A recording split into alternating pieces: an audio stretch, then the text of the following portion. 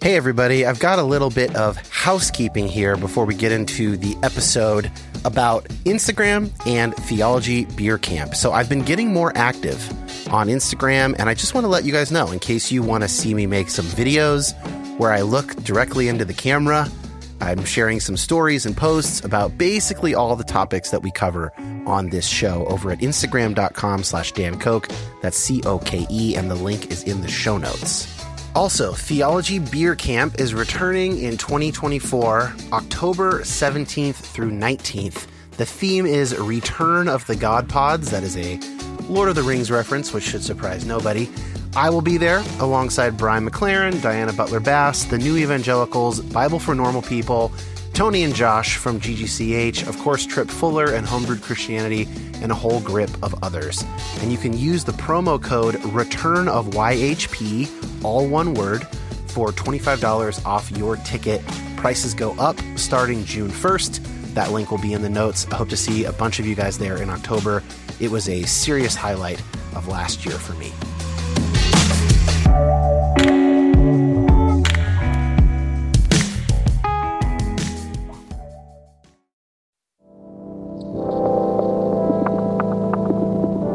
My name is Dan Koch. Like many of you, I've been on a complicated faith journey for a number of years now. And while I tend to find myself on the progressive side of Christianity, my goal is not to make liberal converts. I want this show to be a resource for Christians to my right and to my left, as well as former Christians and non-religious folks, anyone who finds themselves asking difficult questions about God, science, prayer, fate, suffering, evangelism, and more. So many of us have been given bad answers to those good questions, often by people with pure intentions.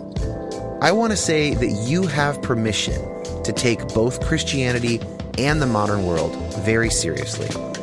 And I hope to facilitate that by introducing you to people seeking God across the Christian spectrum, engaging hard questions in a multitude of ways. Thanks for listening.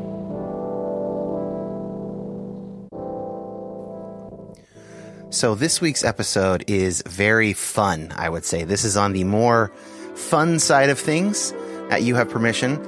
And partly because of that, I feel okay announcing something a little earlier than I was planning to. I don't talk a lot about my music career on this show. I know I do mention Sherwood, the band that I was in for 10 years, because it was, super impactful. I basically spent my entire 20s in that band. And so that tends to come up, especially when I'm talking to people who have experience in the music industry. The last record I put out was a Sherwood record. It was like a kind of coming back together record in 2016, and I haven't released any music myself for 5 years. Now, I do write advertising music as my day job. People who listen a lot will probably have picked that up.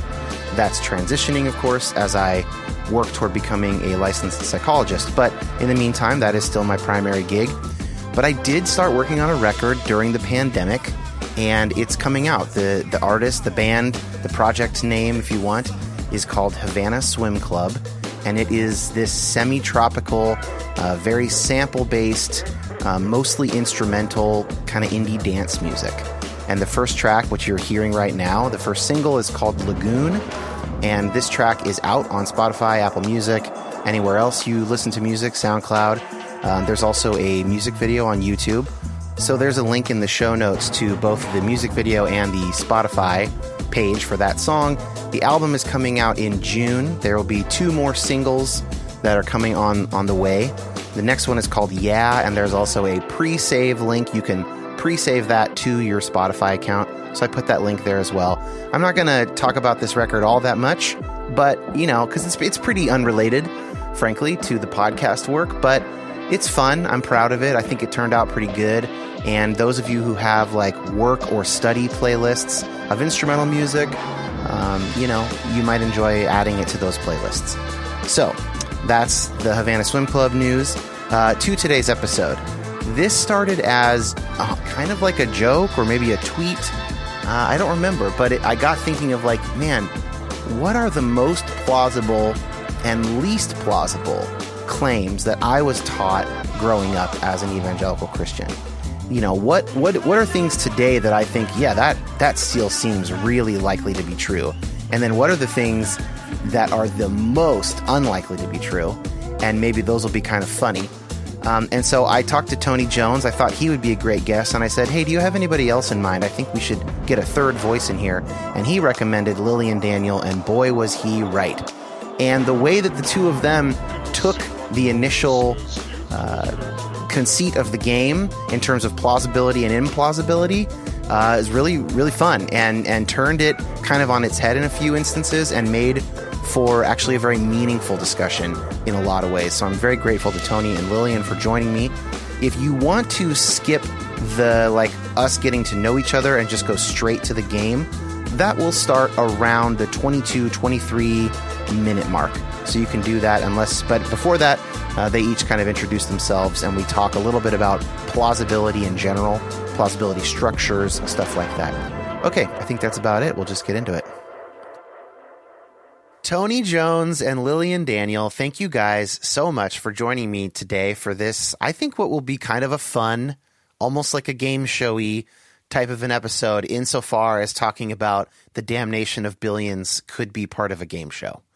I just don't know if you should, I think you should set your listeners, set their expectations low. It's going to be a crappy episode. Not funny or enjoyable. And then they're kind of like, well, I'm just going to listen I'll just give it an hour and see if it turns maybe better than Dan said. Yeah, I'll give it the first hour and decide if I want to listen to the last 30 minutes. They'll really, if that's what people are doing, yeah. They're an ideal listener because they're very bad with their time. And so I can just kind of get them hooked with anything. You're hearing the voice of... boys, I asked, sorry to interrupt the host, but let me just say, I did ask my boys recently, I'm like, how can you listen to Joe Rogan for 3 hours? And my older boy was like, you only really listen to the first hour because he and his guests are so stoned. Yeah, then they just go. Yeah. It's just incomprehensible. See, I always skip ahead. Like, I skip through all this stuff on all the podcasts. To get to the content. I'm like, the banter? Yeah, the banter. I hate the banter. I can't believe you're making me bant. Our mutual friend, Lillian, I don't know if you know Trip Fuller, but Tony and I's mutual friend, Trip, this is a bit we have where I tell him, I just start at the 10-minute mark or whatever on his episodes. And, because he has the longest intros ever. But he says when he stops doing them, listeners tell him to do them again. Really? Dan, I gave him so much shit for those intros, and I finally stopped because he told me that. He's like, well, I've tried to peel them back, but everyone's like, no, I want you to just go off on crazy-ass tangents for 10 or 15 minutes. I'm like... Give the people what they want. Okay. Mark, if it works for Mark Maron, I guess it works for Trip. Right, same. So you've been hearing the voice mostly of Tony Jones. You guys will remember him from a recent episode, so we won't have Tony introduce himself. But Lillian... you're new to You Have Permission, so could you please tell us just a couple minutes about yourself? Sure. I'm a preacher and writer in Iowa, and I'm talking to you from my office here in Dubuque, Iowa, at First Congregational Church. And you're and what denomination is that you pastor? United Church of Christ. Congregational is the part I identify with, though. Okay. The congregation. I don't really know what that means. Oh, it means we're the best, and we were the pilgrims who came over. We were on the run first we got kicked out of England, hid out in Holland, came over on the Mayflower, started a lot of churches in New England, a number in the Midwest. And much later, various mergers took place in which the Congregationalists ended up in a denomination in 1957 called the United Church of Christ. A congregation which, I grew up in a Congregationalist church, as Lillian knows, and we share that love of Congregationalism. My home church, founded by my grandparents, refused to join that merger in 1957 because they thought the denomination that was forming was not Congregationalist enough. Meaning it was a denomination. Because we're a denomination that doesn't want to be a denomination. But we're really good independently. Congregational and denominational inside baseball aside, I just want to also say that, Lillian, you are the author of multiple books. Yep. I'm looking at your Google Books thing here. Most recently, Tired of Apologizing for a Church I Don't Belong to, and When Spiritual But Religious Is Not Enough. So that's kind of where you're coming from, and people will have a link to an author page of yours of some kind in the show notes. and you're friends with Tony. And I said, Tony, I want to get one more person in on this implausible, plausible idea. And you are the first person that came to mind for him. And so we were very glad that you said yes. I'm so glad. Yeah, Tony and I have known each other for ages. We were on some boondoggle project together, the Faith and Chicken Project at Yale. Wasn't really what it was called, but that's what we named it. And we became fast friends at the back of the meetings. So what we're going to do here is we're going to go through, I call it kind of a game show, because we've each made lists of the most plausible and the least plausible Christian claims that we were given being raised Christian. All three of us were raised Christian, although interestingly in different branches of Christianity, which we will talk about before we start. And we're going to kind of go around in the circle and chat about these items. Because that word plausible is the focus of today's episode, I wanted to do a little riff and get your guys' take on plausibility structures, because they keep coming up. Like I was just having beers with a fellow vaccinated buddy of mine yesterday. So great to be able to do that again. And we were talking about, his family and some QAnon stuff and just how difficult it is and how like certain attitudes will push people into that stuff when they feel unwelcome in polite society. Then they might find a new group online or amongst work colleagues or something that all disagree with the consensus view. And then if they plug into that group, all of a sudden QAnon seems very plausible because a bunch of people around them find it plausible. And I just have been really feeling like plausibility structures explain a greater percentage, put it that way, of why we believe certain things, and it can kind of explain why we were taught some of the outlandish things that we were taught. It makes me think specifically of the interviews I did with baby boomers around the Jesus movement and eschatology. And all four of them said that in 1971, it just seemed obvious to everybody that the world was ending soon and Jesus was coming back and prophecies were being fulfilled. None of them questioned it at the time. And it was just like everybody believed that. And yet, of course, that was like insanely wrong and had almost no real evidence whatsoever for it. But it was so plausible because everybody else found it plausible. This also, I think, urges some caution for us that if we switch tribes, as I have done, I'm no longer an evangelical, now I'm a progressive Christian. Are there going to be items that seem plausible to me now that aren't true, but that every progressive Christian just totally agrees is true, right? So it both explains and encourages me to be more critical in my thinking. So that's my little kind of plausibility bit, and I'm curious if you guys have any reactions to that. Well, I think one thing that's become abundantly clear of late is how the people you surround yourself with and the social media streams that you self-curate definitely lead to these kind of mental plausibility structures that you're talking about. And yeah, I mean, all of us have stories. I have a story of a dear friend of mine who's a physician and was at a dinner party, and most of his friends are, red state Trumpy kind of people. And he was at a dinner party. It was a 50th birthday party, and they were really pressing him on why he got vaccinated. And they're just like, well, what about the mercury? And he said, well, so he could just everything with data, like, well, they outlawed mercury in 2003 in vaccines. Well, what about autism? Oh, well, that study's been totally debunked. Well, what about this? What about that? Oh, they're changing your DNA with these COVID vaccines. What about the government? Well, I just don't trust the government. And finally, he said, somebody asked him, like, well, what do you think the difference is between you and, people who aren't getting vaccinated? And he said, quite honestly, I think it's people who didn't go to college. They're not really smart enough to understand how, like, when you give them the data. Well, the woman whose birthday it was started weeping, and he didn't know why. Well, her husband called this guy the next day and was like, oh yeah, my my wife never finished college. So he didn't know that. He just assumed everybody in this group around the table was like, just like him, highly educated, very professional, wealthy, etc., which they were. But she is a vaccine skeptic, and sure. So he was making a generalization that would be very offensive to a lot of people. But the point being, there are, even in that circle, they're pressing this doctor and he's responding to them with actual data, but it's just not enough. He shoots down every one of their arguments and they're still like, well, I still just don't trust the government putting a needle in my arm. Right. I would not have recommended that his answer be people are uneducated. By the way, may have been a couple bottles of wine into the dinner. Sure, but that is not persuasion best practices. Let's just say that way. I think he was actually so frustrated with he was giving them, Yeah.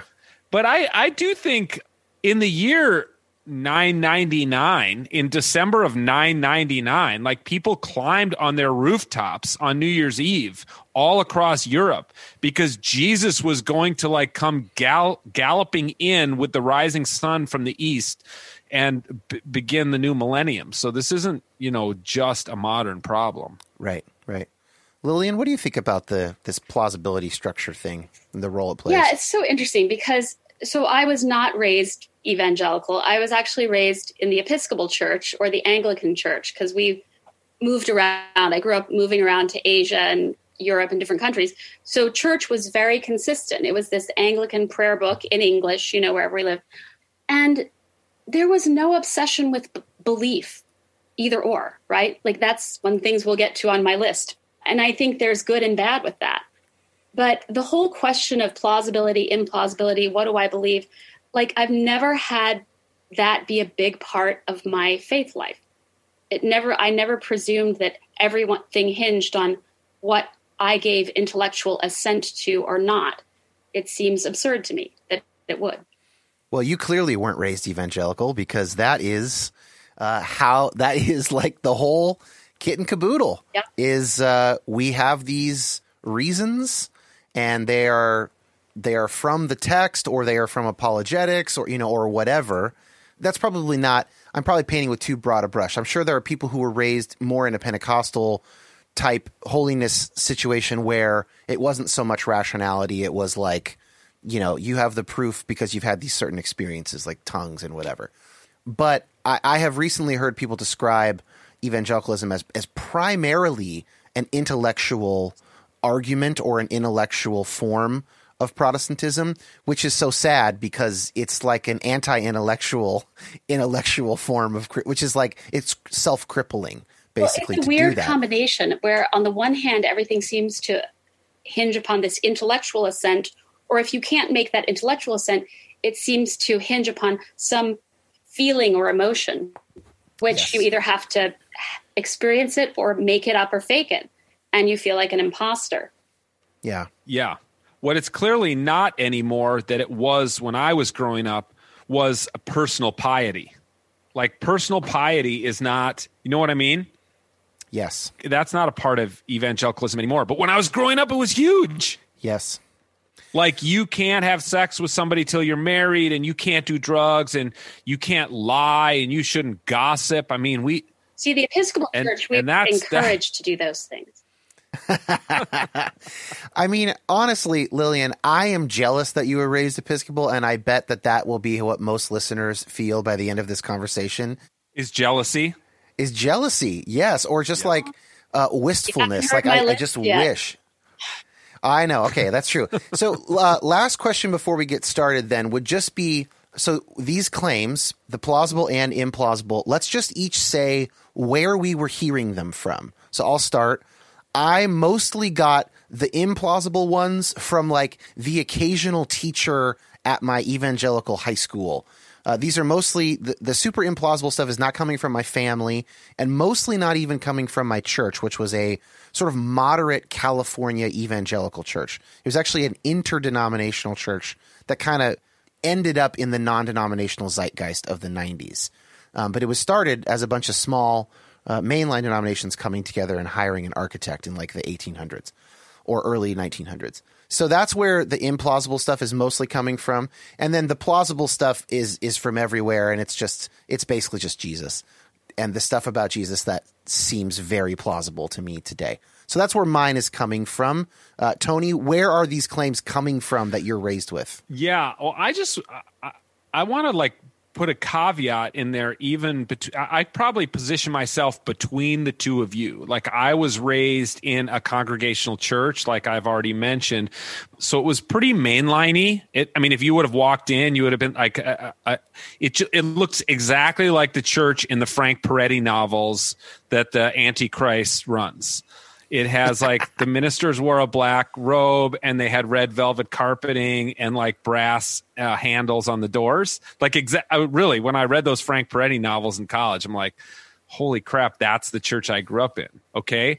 But like so many churches, it had hybrid influences, and the youth ministry in which I was involved had hired a guy from Bethel College. So very evangelical. He'd grown up in an evangelical church. The youth ministry had been founded by a guy who came from Young Life. So there were these kind of Young Life-y, Youth for Christ. We were reading Dawson McAllister, who, by the way, just died. For old school evangelicals, Dawson McAllister died recently.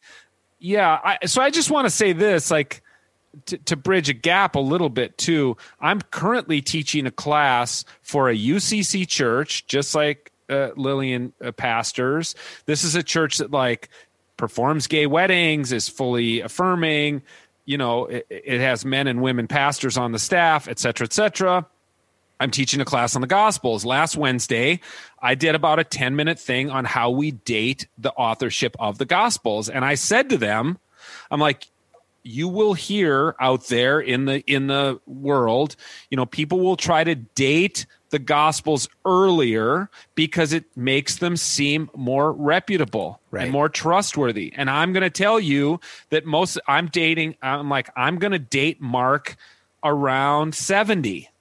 And that's the kind of the consensus among biblical scholars who don't have an apologetic agenda. Okay, these are progressive Christians by any measure. Okay, 2 of them emailed me links within 24 hours after that class saying Mark was a disciple of Peter. He got everything straight from the lips of the apostle, and he wrote his gospel before the year 50. Here's why Lee Strobel and Josh McDowell, affirm that. And these are UCC people. This is what I'm saying. Wow, it makes its way in. Yeah. Oh my gosh, yeah. So evangelicalism is a hell of a drug, you might say. I did want to say too, my Christian junior high and high school was started by Young Life people. So that's another connection that we have in terms of this. Yeah. Lillian, we know you were raised Episcopal/Anglican, but where specifically were you getting the claims you're going to be talking about? So from my list, and I'll tell you where I get them, but some of them were those childhood, immersed in the Episcopal Church for my life. A couple of them I will reference I learned in the United Church of Christ, and one is from Divinity School. Okay, great.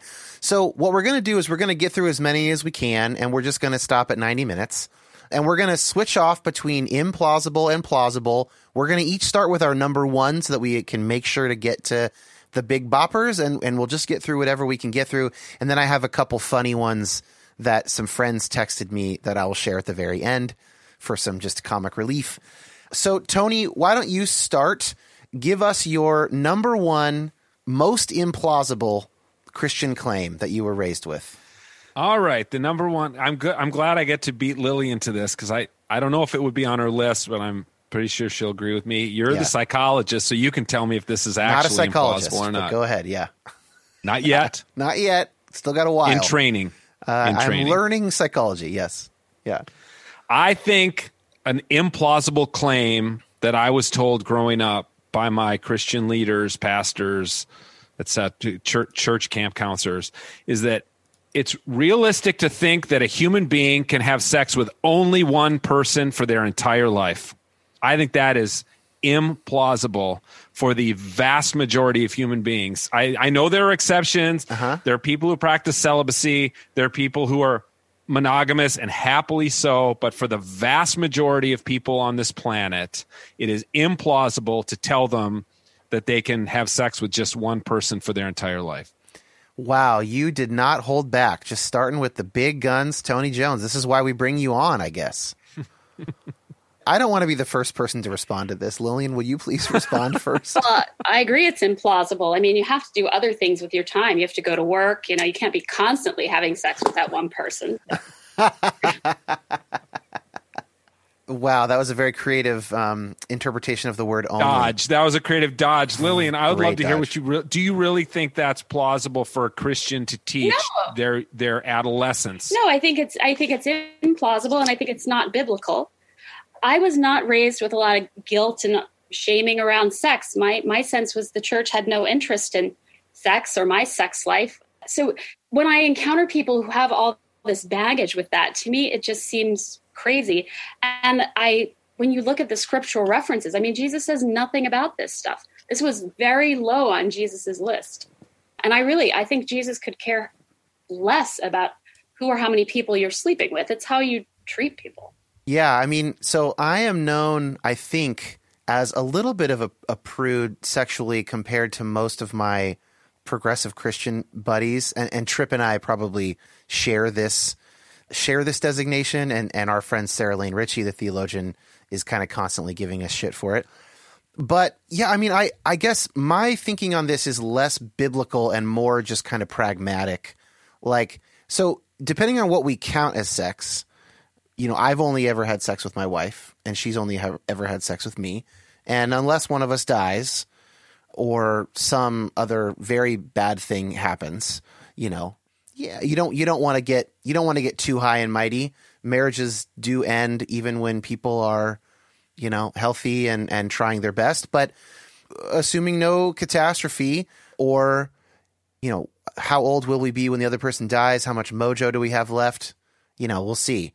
But we may end up, you know, technically. Now that doesn't include oral sex or hand jobs or whatever you want to put in the list. I was in a band, you know, when I met her. So, but I don't know that I've lost anything, but I also feel like I've gotten kind of lucky. You know, I met her at 23. I have friends who are single into their late 30s and early 40s. I would basically never expect them to stay virgins. I wouldn't encourage them to. I don't even think I will encourage my son to be a virgin when he gets married.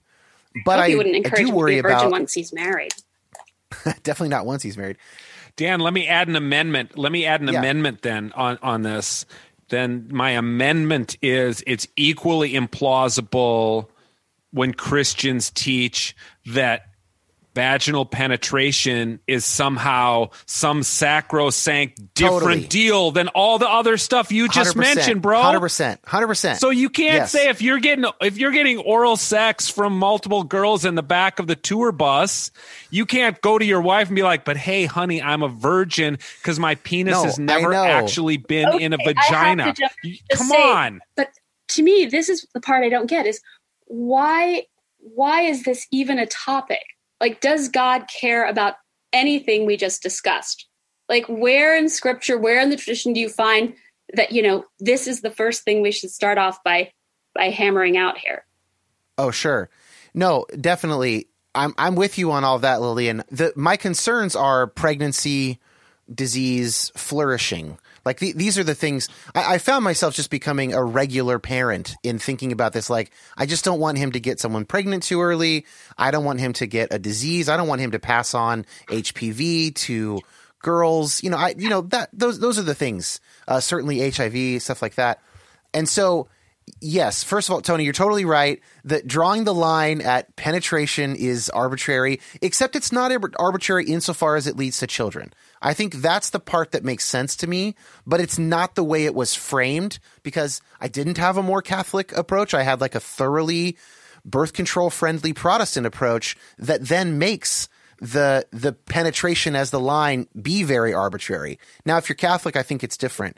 If if birth control is kind of off the table and stuff like that. So I don't know. I don't know what else to say I just love that you started with that, Tony. I think you're such a dick for doing it. And I appreciate it. Those people are going to keep listening past the first hour now. The whole thing represents, though, I think it is sort of an American obsession within Christianity about these questions of sex and who's sleeping with who and body parts and all this stuff. And it really is ridiculous on all sides. Don't you think, Lillian, it goes back to one of our congregational forebears? The Scarlet Letter just showed how like ingrained that was in Puritan theology and Puritan culture. And in some ways, the legacy of American Protestantism is that, comes out of that. Like that was a very dominant gene in American Protestantism. But I mean, we can go back much further. It's about economic rights and property and how property is handed down. And women, there's a long tradition in the Bible of women being sort of a step above cattle in terms of property. But obviously, it's in the 10 Commandments. Yeah, but these are obviously things that when you are raised in a tradition that says, you don't take this literally, you would never go back there for sort of, an ethic of marriage, if you will. I mean, I think, Dan's points are the points that a good psychologist would make. Like, I want you to be my family therapist and talk to my teenager about all those questions. But how is this sort of essential to the life of faith and following Jesus? I don't know. I think Satan loves it when we go down these rabbit holes and don't talk about the real stuff. Oh, yeah. And it's, we can move on after this. You guys can, of course, respond to me. But it makes me think of the episode I did early on with Richard Beck, who is a psychologist, about the psychology of disgust. And I think that explains a good chunk of why specifically questions around homosexuality can stay so central when they are, number one, dealing with especially historically, a very small percentage of the population. Number two, there's like 3 verses about it. Like, it's just not a big thing. No. And yet it is so disgusting to people in the literal, bodily sense of that. It gives them a gag reflex. And so that vaults it up a few items in the list because it feels pertinent, even if the text itself and everything is arguing against it. And within the life of Jesus, there's a consistency in which he, as if he anticipates this purity culture and and the way it's going to go. He consistently seeks out the woman who is considered disgusting or is considered the Jezebel or the temptress or what have you, and I think it's with good reason that, he wasn't married. I do think, I want to take it seriously what Tony says. I think so much damage has been done to people around this stuff and shaming them about their bodies and all of these things. And also, I think, sadly, some people may have been rushed into marriages that weren't good for them, totally. By hormones and guilt and the rest of it. And I think that is a real disservice. And I will also say, I think this does cross denominations, even among progressive open denominations that say, we'll do your gay marriage. I do think we privilege married life and the sort of happily married couple, often in the person of the pastor, and the pastor and their spouse will be idealized. And when we talk to kids about it, we say, we're open to everything. We love everybody. But if you are as blessed as I am to find that special someone, blah, blah, blah. And that's the story we share. And I think we do that. It's dangerous. If that's the only story they hear from the pastors, it's dangerous. Yeah. I'd love to see a study about how much of the exodus of young people from the church could be at least partially attributed to the fact that they're getting married later and having kids later, and that the church doesn't really know what to do with people after high school before they have their first kid or at least get married. I'm sure somebody has done some work on that, but I don't know it. Look, I grew up at a church mainline too, and like I said, but our pastor growing up would not marry a couple that was living together. He made them move out for the ever number of months that they were in pastoral counseling. And this is in a progressive church. They would never do that today. They marry couples all the time who are living together. Like, that's just has fallen by the wayside. Yeah. Okay. Well, let's move on just because I want to get to many things here. Lillian, do you still want me to go next and you go last? Okay. So I'll start with one that we could probably get through pretty quick. Here's my number one most implausible claim. When people did something on Earth, the entire physical order of things changed, like animals started dying and eating each other. And when people on Earth do some certain stuff, like reach everybody with the gospel, the entire universe will come to an end. This is f***ing batshit. I mean, like, I'm at a point where I cannot even, like, even when I was being raised, we knew how many stars were in the universe. Like, I could understand someone believing this in 1500. I cannot understand it in 1990. Like, there's just, and I guess there's a little bit of young Earth creationism that maybe if you buy young Earth creationism, the first one can make more sense of like, there's no death and somehow the order of things changes. But even on young Earth creationism, you really think that you still know about galaxies. Like and all of that ends because humans tell enough people about Jesus? Like, what the So this is my number one most implausible. I'd love to hear your thoughts. Agreed. I think it's also like the height of grandiosity, right? Like so many of these scenarios involve like an inordinate importance on our role and meeting someone with the gospel. Like, yeah, you'd think God couldn't do anything. Yeah. The first time I ran into that was when I got to college in the fall of 1986 and got into a Campus Crusade Bible study. And I'd never heard that before, but Bill Bright was on something like 2 billion Christians by the year 2000. Like he was fundraising off that shit. And it was like, I can't even remember, but there's some verse and it's like once everybody that they read it to mean once everybody hears the gospel. So they didn't even like, you don't even need to accept Jesus in your heart. You just need to hear the gospel. So We're just going to get it down to 4 laws and we're going to put a tract in your hand or show you the Jesus movie dubbed in your Swahili language, dialect, right? On a bed sheet hanging on a tree outdoors. We saw all this stuff at Campus Crusade. And I was just like, this is pure madness. But I will tell you this, that I think you're right, Dan, the way you framed it, because I think for all intents and purposes that those people lived as though the earth is the center of the universe. Yes. So in some ways, they're like pre-Copernican Christians. I mean, there's the line in the Larry Norman song, like if there are people on other planets, then Jesus died for them too, that kind of thing. Yeah. Which is so. Do you remember that? I don't know the song, but I'm very familiar with that stance. Yeah. Yeah. So I'm like, so somebody even has asked them the question before. Well, what about the people on other planets? Well, then Jesus must have gone there and died on a cross in that planet. It's like, I mean, I would say that I think it's the psychological default of a Homo sapien to live as if the earth is the center of the universe. I think it takes extra stuff to change that. I mean, just think about the daily process of survival, of having a family, of living in community, of getting through the day, being fed, being sheltered, whatever, having some enjoyment. It's just not pertinent to your life that there are billions of galaxies that each have billions of stars. It's like, it's maybe least pertinent thing to your life. I mean, by definition, is what goes on in outer space, right? And so I can forgive people at an individual level for not living as if the universe is out there. It's actually hard to do that. But once I start making a curriculum and it is the year of our Lord 1990, then my patience runs out. That's all I'm saying.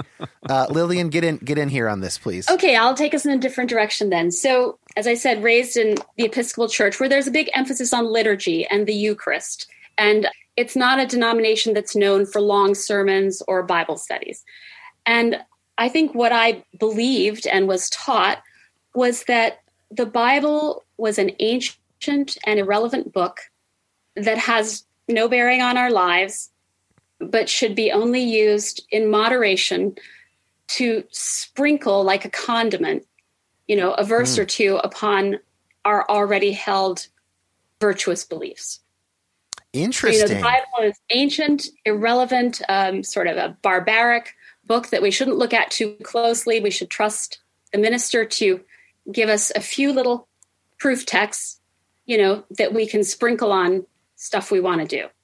So I love how different our childhoods were in this sense. What do you think would be the motivation? Like why was that a claim? What was going on that made that make sense? I feel they did not want us to open the book because we would discover how barbaric and ancient and uncivilized it is. So it's embarrassment. It's embarrassment. Yeah, I was just going to say, I think a lot of liberals are embarrassed that the Bible stands at the center of Christianity. Don't you think that, Lillian? I was taught that it doesn't. I was never told that. Doesn't stand at the center. I was never told that. So I remember, going to college, and I mean, I really didn't understand. Like everybody, you think whatever church you were raised in, that Christianity is a worldwide religion, and I thought 98% of the people were Anglicans or Episcopalians. So I go to college, and somebody knocked on the door and said, "Would you like to come to our Christian Bible study?" I was thrilled. Nobody had ever let me study the Bible before, and I got there, and all they wanted to talk about was how they didn't like the lesbians and this and that, and I was devastated. I was so naive. I was shocked that this was what Christians got together to study the Bible for. I was hoping we could read it, and get into it. But yeah, I think there was a sense that, it just will ruffle feathers. It's sort of embarrassing, and trust the minister to sprinkle a few sweet words on there. So we all sort of heard the same thing. And in a sense, that was the liberal church doing the same thing we accused the conservatives doing, proof texting, not really getting into it, but just saying, Jesus says, love your neighbor as yourself, or, do unto others, or do not judge, lest ye be judged. And that's about it. Nothing in there about the messier stories. Is there a bit of a Catholic lineage here? And I'm going from the outside, yes. But there is a sense that you talk to a lot of people who are raised Catholic, and it's like, look, you go and it's a part of your family tradition, and you hear some stuff and you get the little bits that they read, but there is a large swath of Catholicism that ends up in practice being kind of what you're describing. And of course, Episcopal and Anglicanism, that's the closest thing in the Protestant world. Listening to the scripture, you listen to 4 different scriptures out of context. The lectionary was built on the presupposition that we had a sense of where these texts fit, and we don't. So it just becomes, at worst, it's the Charlie Brown teacher. You just hear, rah, rah, rah, rah, and you use it for meditation time. And it's just sort of getting us toward the main event, which is the Eucharist, which is the communion. But yeah, the idea was it's sort of embarrassing. And even after these things get read, I mean, first, the lectionary, of course, takes out so much of the most awkward judgmental parts of the Bible. So they sort of, you're inoculated against that. But even when these things came up, they were awkward, rather than address it in the sermon, there'd just be this sort of awkward cough, like, well, I'm sure we all agree that was a bit awkward. Moving right along, if your last name starts with A to H, you need to bring a pie on, to the potluck. And one of the things I find hypocritical about progressives in this regard is progressives in general take great pride in the fact that they don't shy away from difficult intellectual ideas. Like progressives I know, they read books on the Holocaust, and they're reading Caste and White Fragility, and they're like, let's dive in deep to the complex and terrible legacy of American slavery, but they're like, the Bible makes me a little squeamish, so let's not talk about it. Like, and you don't run away from other uncomfortable ideas. Like, that's kind of your thing. And see, this is what I think, but I think this has changed for the better. This is one of the things that, like, the decline of mainline Protestantism, et cetera, you can bemoan it. I think it's good news, probably, because a lot of people are going out of social obligation or what have you. But the people who come now, like, I get the sense they really want to be there, but they want to learn about this thing. Like, if they're going to sit through a Bible reading, they want you to teach it to them, and they're hungry for it. Otherwise, why waste your time? And so I do think that you see the Jesus Seminar, all this stuff, but our church members are getting it on the History Channel now. So you better be teaching and talking about it. And I think that has changed somewhat, but I do think, the Episcopalians were a little guilty of just like, let's just move right along and get to something. Nothing to see here. I want to move along too, but one last thought on it that I'm curious if you agree is that it's also intellectually dishonest in that it ignores that the secular humanist ideals, which come from Western philosophy and science, which come from clergy members in the church and basically from the Judeo-Christian tradition, that's what the values are that make us embarrassed about the text. Like, it's not like something else came along and made us embarrassed about it. It's that I would say the Spirit brought us beyond the barbaric parts of the text, but used the fundamental story and, of course, used the person of Jesus and the prophets of the Old Testament and all of it, right? Like, and so it's actually to be celebrated that it is a part of our past, and we're not doing this anymore. But there's a through line. In their wisdom, they put together this collection of books that directly contradict each other, that have different description of the birth narrative. And, it's as if, like, do people think, like, oh, I'm the first generation that noticed that? Like, we're a generation of geniuses that we noticed that? No, the people who put it together did so because they had internal to the putting together of the collection was the idea that this is mysterious and it is not to be taken literally. Yeah, that's great. So can we go snake order so we then start again with you, Lillian, and go back? So can you give us one of the most plausible claims that you were raised with? Creeds and recited liturgies, right? But creeds such as the Apostles' Creed, they are testimonies or expressions of faith. They are not a test of faith. Oh, gosh. I just felt so much happiness and my shoulders just shrank down. All the tension went out of my body when you said that creeds are an expression, not a doctrinal litmus test to tell if you're in. Yeah. So bless you, Episcopal. Yeah. As soon as you're intelligent enough, right? Like as a kid or as a grown up, to say like, wait, when we say, I believe, we believe, is that like, what if you don't believe it? Like, you're allowed to ask that question, and a good minister will come back and say, this is a beautiful poetic expression of faith. And there are days when I don't believe it, or there are other times where the mystery makes sense to me. And we say it together in the same spirit that we sing hymns that might have theology or imagery that we don't get either. But that there's a freedom with that. And that, I feel like I learned this young, that we recited that in the spirit of singing a hymn, and it wasn't a doctrinal checklist that we were using to make sure the right people were in the room. Tony, no matter what you ever do or say to me for the rest of our friendship, you brought Lillian into my life, and I will credit that to you. Thank you. Yeah. Oh, boy. Mutual Admiration Society here. I'm sorry to make you embarrassed there. I know that listeners are feeling I know that listeners feel how I'm feeling right now, and so I am speaking for the listeners. Coming largely from the sort of post-evangelical world that most of us come from. Okay, then let me throw a little, shake a little salt in. Let me shake a little salt in your mug of coffee, okay? Thank you. Because the creeds, Lillian's right, of course. The creeds are. I love that in the early church the creeds were sung. They were part of the liturgy, right? In another language. I do appreciate. Yeah, I love it, and I honestly, a lot of times when I'm like writing, I pull up old masses in which the creeds are sung in Latin. And I love that part about it. But let's not bullshit ourselves here. Like, people died over syllables in the creeds, and the church split, the biggest schism in the history of the church happened in 1054 because of a syllable like in the creed. So people fought over the creeds in the early church, and a lot of people were excommunicated. Well, a word, but it's the and. Four it's syllables. Yes. It's the QUE. That's the syllable. It's the QU. It's not it's filioque. The son. Right. It's just the que. Right. It's just the que, not the que, not the filio. No, nobody had a problem with filio, with the son being in the creed. But you weren't raised with that, right? Like, I mean, that's not something you were taught in the church you were raised in.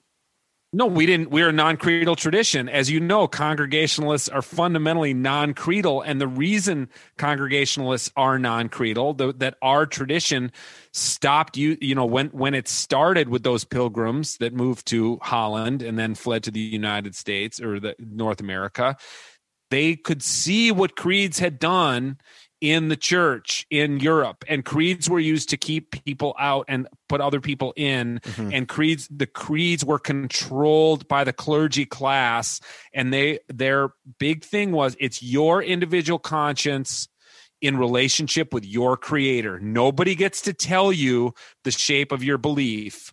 There is no creed. It's a non-creedal tradition because it's about basically the spirit in your heart and your individual conscience relating to your creator. So I just think sometimes us, like post-liberal, post-evangelicals, we tend to romanticize the creeds a bit. But I think we don't teach about them properly, and we don't explain. So like now as a congregational minister, right? We say the Apostles' Creed. Now we say it probably once a month. We have like different ones we rotate through. I love a new creed from the United Church of Canada. Sometimes we'll say the full Serenity Prayer, as Niebuhr wrote the whole thing. Other times we'll do like the prayer of St. Francis, make me an instrument of your peace. But we teach that this is not a checklist. And in the same way that when you recite, I believe, or we believe, it's the same as when you sing, like, Onward Christian Soldiers, you don't believe you're in the army, right? Yeah, it is funny how many times when I was a pastor, people would say to me, and I'm sure, Lillian, you've heard this too, like, I just don't say the line about born of a virgin because I don't believe it, or I cross my fingers behind my back. I'm like, right. Kind of missing the point. Like, that's not why we do the creed, that you only say the things you actually believe. None of us really believes any of it. If we were like put on the rack and stretched, most of us would recant any line of the creed in a heartbeat. There's nowhere in scripture where Jesus says, like, listen, everybody, like, time out. I'm going to be gone soon. This is the most important thing. You have to believe my mother was a virgin. Right. But I think that most Christians also don't believe that, like, the poor should really be privileged either. I mean, like, it's true of the creeds. It's also true of, like, almost everything Jesus said. We shouldn't kid ourselves that because we are Christians, our lives are objectively organized around Christian principles. They are not. And Christianity sort of allows for that and kind of predicts that. In fact, that's one of my, I don't want to, maybe we'll get there, but my number 2 plausible claim is that people are like sheep, and that the road is narrow and the road is wide is like one of the most plausible claims in the world to me. Ooh. And so that's baked in, right? Wait, so that's one you do agree with, Dan, right? Yeah, I find super plausible. Yes. Ooh, well, let's talk about that. I want to hear about that now. Okay. Well, we can just jump to it. I'll skip around a couple here. So I'm next anyway. So we'll move on. All right. So I'll go with my number 2. I find it very plausible that Jesus especially describes people as sheep and God as a shepherd. And I would combine this with the idea that the road is narrow that leads to life and wide that leads to destruction. Now, I don't interpret that one as being about salvation, destination. I'm a universalist. Tony knows this, Lillian, you don't. But I'm so universalist that for me, it's more like, gee, I really hope there's another life. And in that life, nobody goes to hell, but I just would really like to be more confident that there is something after this life. So that's my eschatology. But the road being narrow and wide, as applied to this life, I just think is so true. I mean, I think that, plausibility structures are a part of this, a part of us being like sheep. Sheep are herd animals. They all move the same direction. Once a couple people start going, everybody follows them. We talked about 1971 and the plausibility of the world ending soon and all these things, coming true or whatever. I just think we are. I mean, I think I have been kicking around this phrase that maybe I'll turn into a book someday called 90% sheep. And the idea is that on any given issue, of all the people who have an opinion about something, 90% of them are just sheep. They just have an opinion because they've heard someone else have an opinion. And 10% of people have the requisite experience or study. Maybe it's their job. Maybe they've gone through it or something. And then for any one person, myself included, of all the things I have an opinion about, for 10% of them, I have the requisite experience and knowledge. And for the other 90%, I'm a sheep. I'm parroting what somebody else believes that I look up to or find plausible. I just think that this is true of human beings. And I love that Jesus sees that. And I like being able to practice my Christianity with that in mind, that I'm not being judged by God for being that way. God knows I'm that way. Jesus knew we were that way, right? So, and then I can go, okay, so what's next? How do I follow Christ knowing that I'm 90% sheep? And then maybe I'll do it with less hubris. I don't know. That's so countercultural though, because it flies in the face of that desire to be unique and special. Well, it's interesting you should say that. We don't need to wrap all the way back around to your item about the creeds and Tony's pushback, but there is a connection here in my mind. I think of that issue with this historic language, which can be the creeds, but can be some of the other poems and famous, bits we have. One way to look at it is just the trade-off between individualism and collectivism. So if you want to look at the individual lens, it's look, actual people died over this. They lost their lives. It was coercive. I don't ever want to be coerced. It's just me and God. And actually, nobody has any idea what's going on between me and my creator. That's true. There's value to that. But then there's also value and beauty to collectivist things. And you lose some individualism, but you get this other thing. And you lose some of the beauty of the collectivist stuff if you go full individual. And it's just a trade-off. It's baked into the cake. This cake is salty, and so certain flavors aren't going to work in it, and then you have to have this other cake. I probably shouldn't push the cake analogy too far, because cake is usually sweet. But so there is a bit of that individual collectivist thing. And so, yeah, you're seeing that I'm pushing it back against that. It's the supreme autonomy and individualism of the modern Western world, which I think is actually probably our highest ideal as a culture. And actually in Seattle, especially, I think where I live, we are kind of the clearest example of this, of metropolitan areas in the United States compared to the Midwest or the South or even New York, where you have these ethnic enclaves and neighborhoods with long ties, to Bed-Stuy or whatever.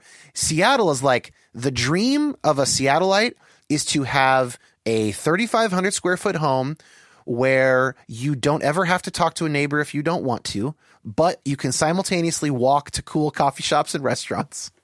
And you have enough money and time to get out into nature away from all your neighbors to have your kind of sacred experience. And it is maximally autonomous. But it's also the epitome of it's the heartland for the spiritual but not religious, right? I find God in the woods and in the sunset. And the part that is so irritating with that is that statistically speaking, those people are in the majority now. If you're honest, the people who believe you find God in the sunset by yourself, you can read great books on your own. That is the majority. But intrinsic to that self-identity is this sense of specialness and uniqueness, and that they are going against the grain. So inevitably that person says, this will really shock you, but I find God in the sunset. I don't think God exists in a building. And I say, well, this will probably shock you, but you are in the mainstream of America. You're normal. Yeah, there's nothing interesting about what you said, let alone shocking. What is countercultural is to actually worship something other than yourself. I think you're right. That's good analysis, but I feel like Tony's going to bristle at something there. Well, I just think I agree with what you're saying, Dan, but it also leads, I think there's a corollary implausible statement that's a part of Christianity. And I think it's implausible that Christianity teaches that everybody has agency. Everybody has individual agency.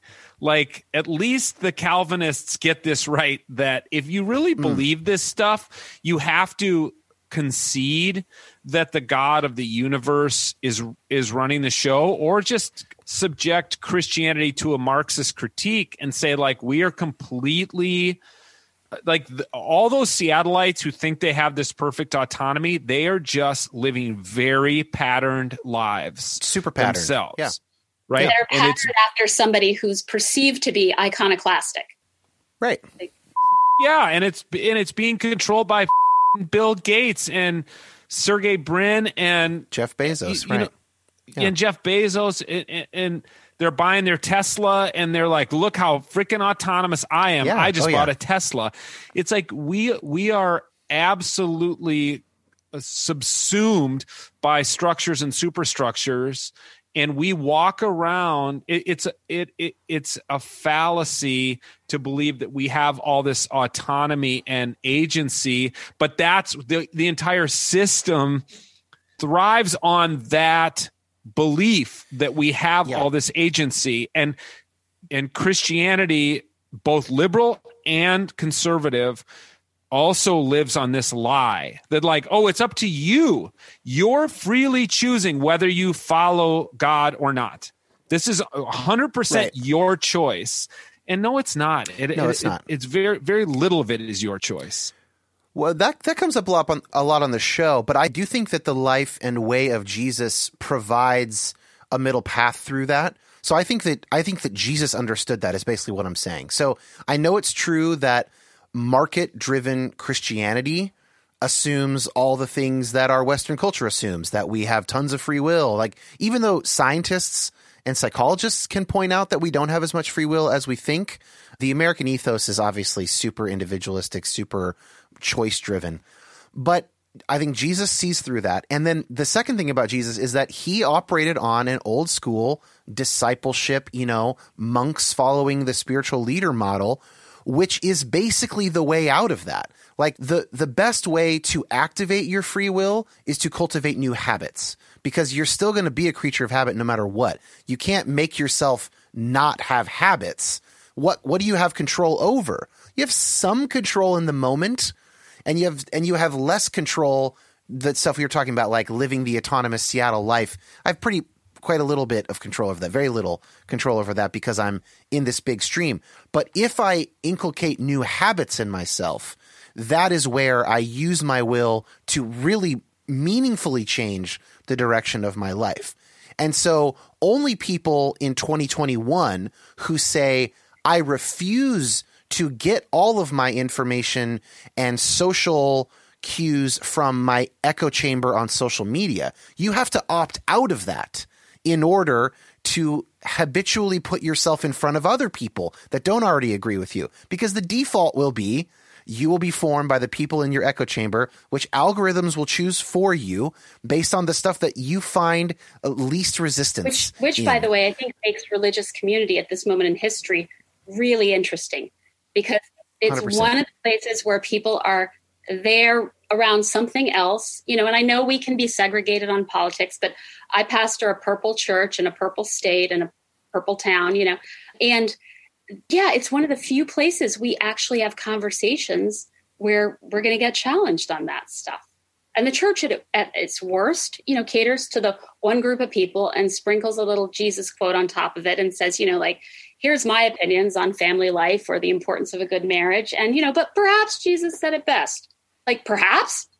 Right. Yeah, I'm basically agreeing with you, is that I think you might even read Jesus talking about, basically telling these people he came in contact with, don't be the sheep. Like, don't just mindlessly follow the Pharisees and their posture toward the Roman oppressors. Like, there's another way to get through this that I'm offering to you that seems off the grid, but I want you to think of these principalities and powers in a more spiritual sense. There's a way you can liberate yourself from the oppression you're living under in Jerusalem, but it's not what the Pharisees are saying. Like, the Messiah is not going to come and be a political figure who's going to rescue you from the Romans. Like, you have to change your thinking and break free from the structures they're giving you. Those aren't the only options. So anyway, that's my roundabout agreement with you and your take on that. Most people are just, follow along like sheep, and Jesus was trying to break people out of that.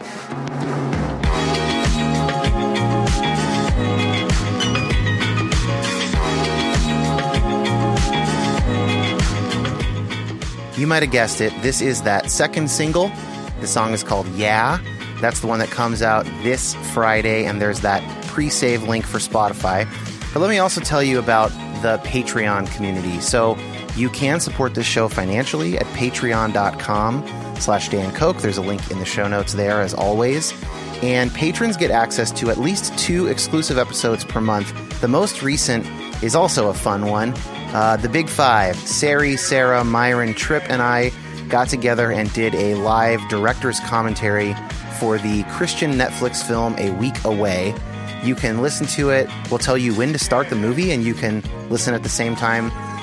Listen as you watch at the same time that we watched, or you can just listen back to it and hear our jokes and maybe listen to it sped up if you have one of those podcast players. We do get into a little bit of serious stuff there. We also make a lot of jokes about the film. It was very, very, very fun for us. I hope it's fun for you to listen back to. And also, patrons get access to the Facebook group, which is for patrons only. And that's a huge resource. So, patreon.com/Dan Koch, and enjoy a few more seconds of this Havana Swim Club track, which is called Yeah.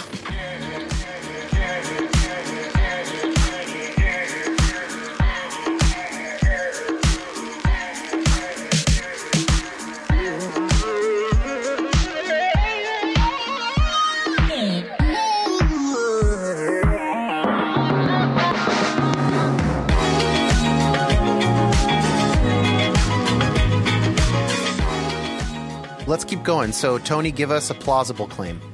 I think one of the more plausible things that I was taught growing up is that God exists and that Jesus of Nazareth was somehow uniquely connected to God.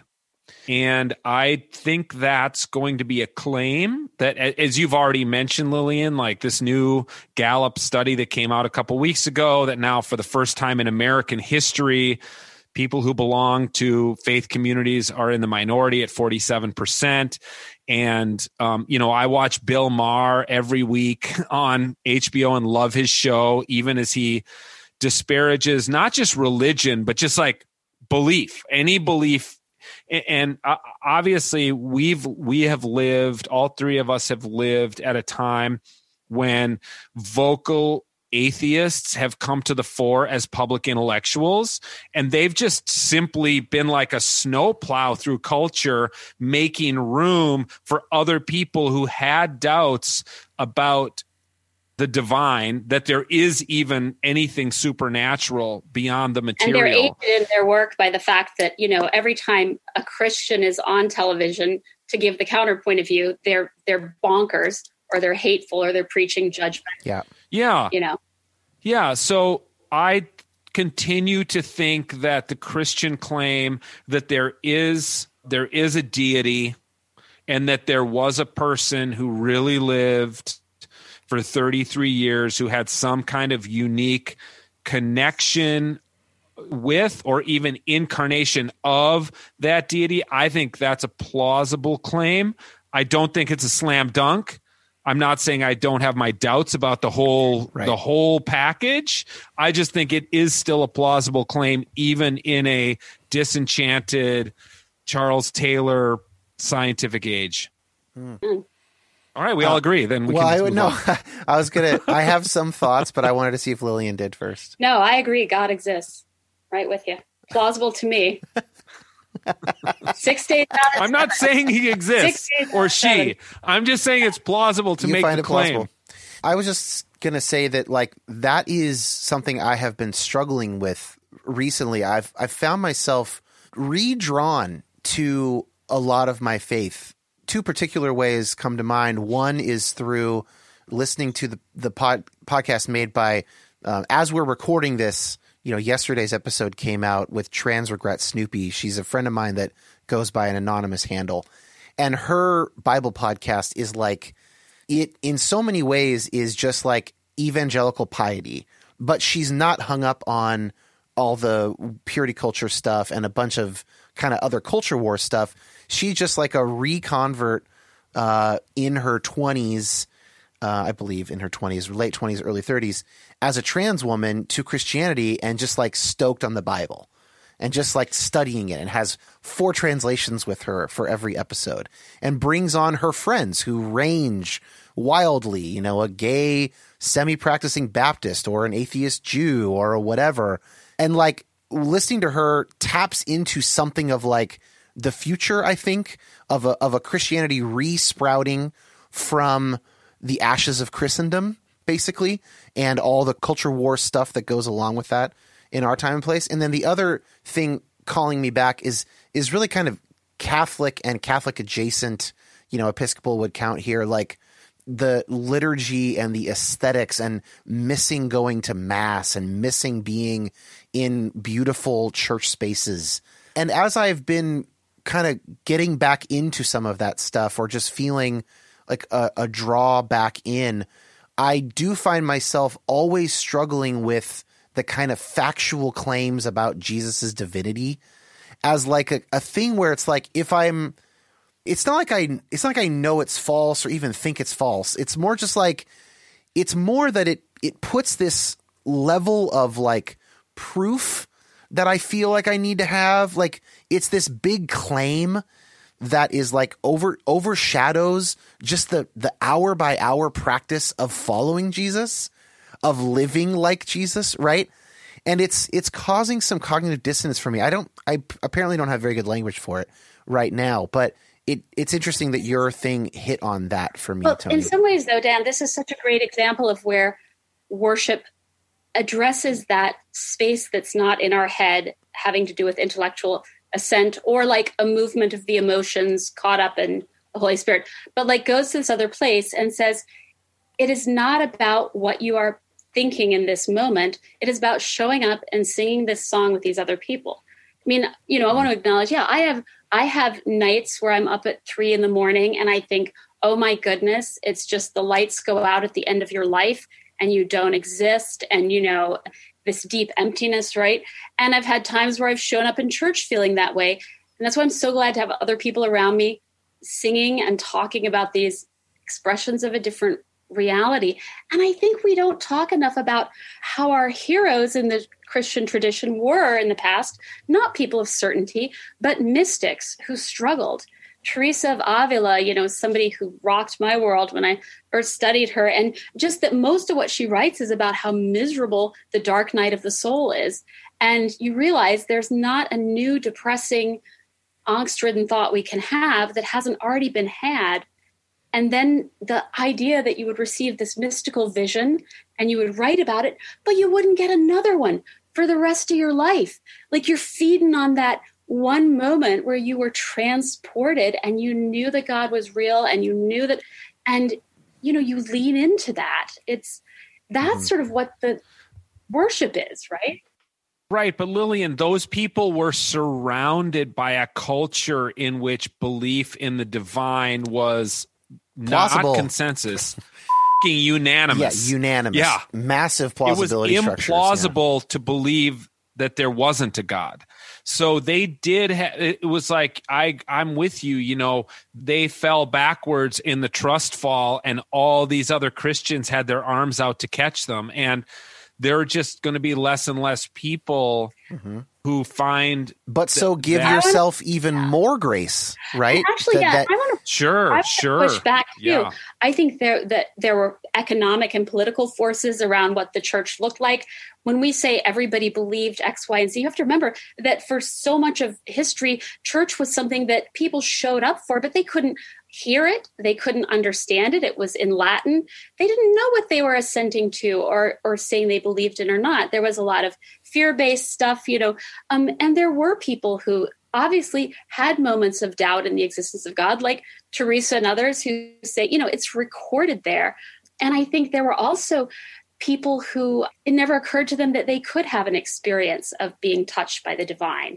And then to read about these rare people, right? Like who are maybe not the sheep, the special ones, and to let that spiritual experience feed the whole body.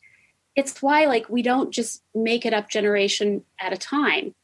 We go back and we read this stuff to encourage us, because we don't live on that volume 10 spiritual ecstasy level.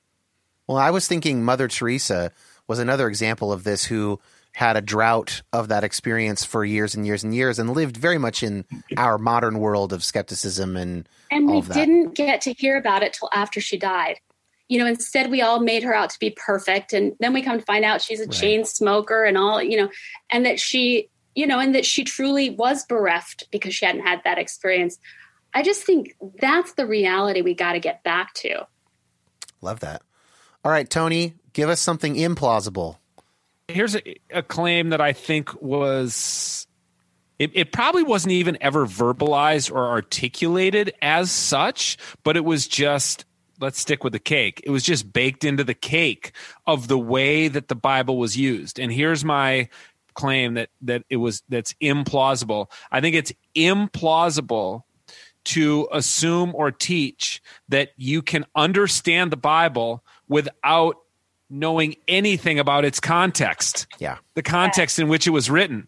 And yet we were brought up to, let me tell you this story about Jesus when his disciples were picking grains of head on the Sabbath, and maybe some like very cursory half sentence about how Sabbath laws were important to Jews at the time. Or, I could just go on and on and on. Like, it never even brought up the fact that, like, it didn't occur to me till years later. Like, no one ever said, hey, do you ever notice how Paul doesn't give a shit about Jesus' life? Like, never even mentions it. He only cares about the risen Christ. He does not care about miracles, parables. Like, none of that was important to Jesus or anything. Or like, to Paul, let me tell you about this socio-political religious structure in Jerusalem. And who were these Pharisees and Sadducees and Herodians? Like, what was that all about? None of it was mentioned. This is the gift of the Reformation, right? And of Protestantism in general. Like, we've talked about the gifts of the Catholic tradition and the pageantry, the liturgy, and all of that. But this is our gift from our branch of the family, is that a return to the rabbinic relationship with Scripture, that you didn't sit by yourself and read it, or you didn't simply wait for the Holy Spirit. You have 2 or 3 people doing Havruta, arguing about the text. And not only, the Jewish people record all their arguments and the different opinions of the rabbi. And that, again, they could have just picked one gospel that was really short and had everyone memorize it. Instead, they throw together all this stuff. And yes, the recovery of that, and the fact that you are the perspicuity of Scripture, like Calvin says, that not only do you have the right to study the Bible, you have a responsibility to it as a layperson. That this is our heritage that in the mainline, I think we've squandered. Yeah, and we have squandered it, Lillian. Because I was brought up, and not just in my youth group, but from the pulpit. It was like, this is a magical book, and we can just pull like these 5 verses out of it, and I'm going to talk about them for 28 minutes. Yep. And I'll tell you what, when I go back to preach to the home church I grew up at, every single time I realize these people are biblically illiterate. They don't know jack shit about the context of the first century. And I know a ton about it. So I always, I'm like, now, and I don't do it in an offensive way. I'll just be like, now let's just remember, Mark was the first gospel written. It was written around 70.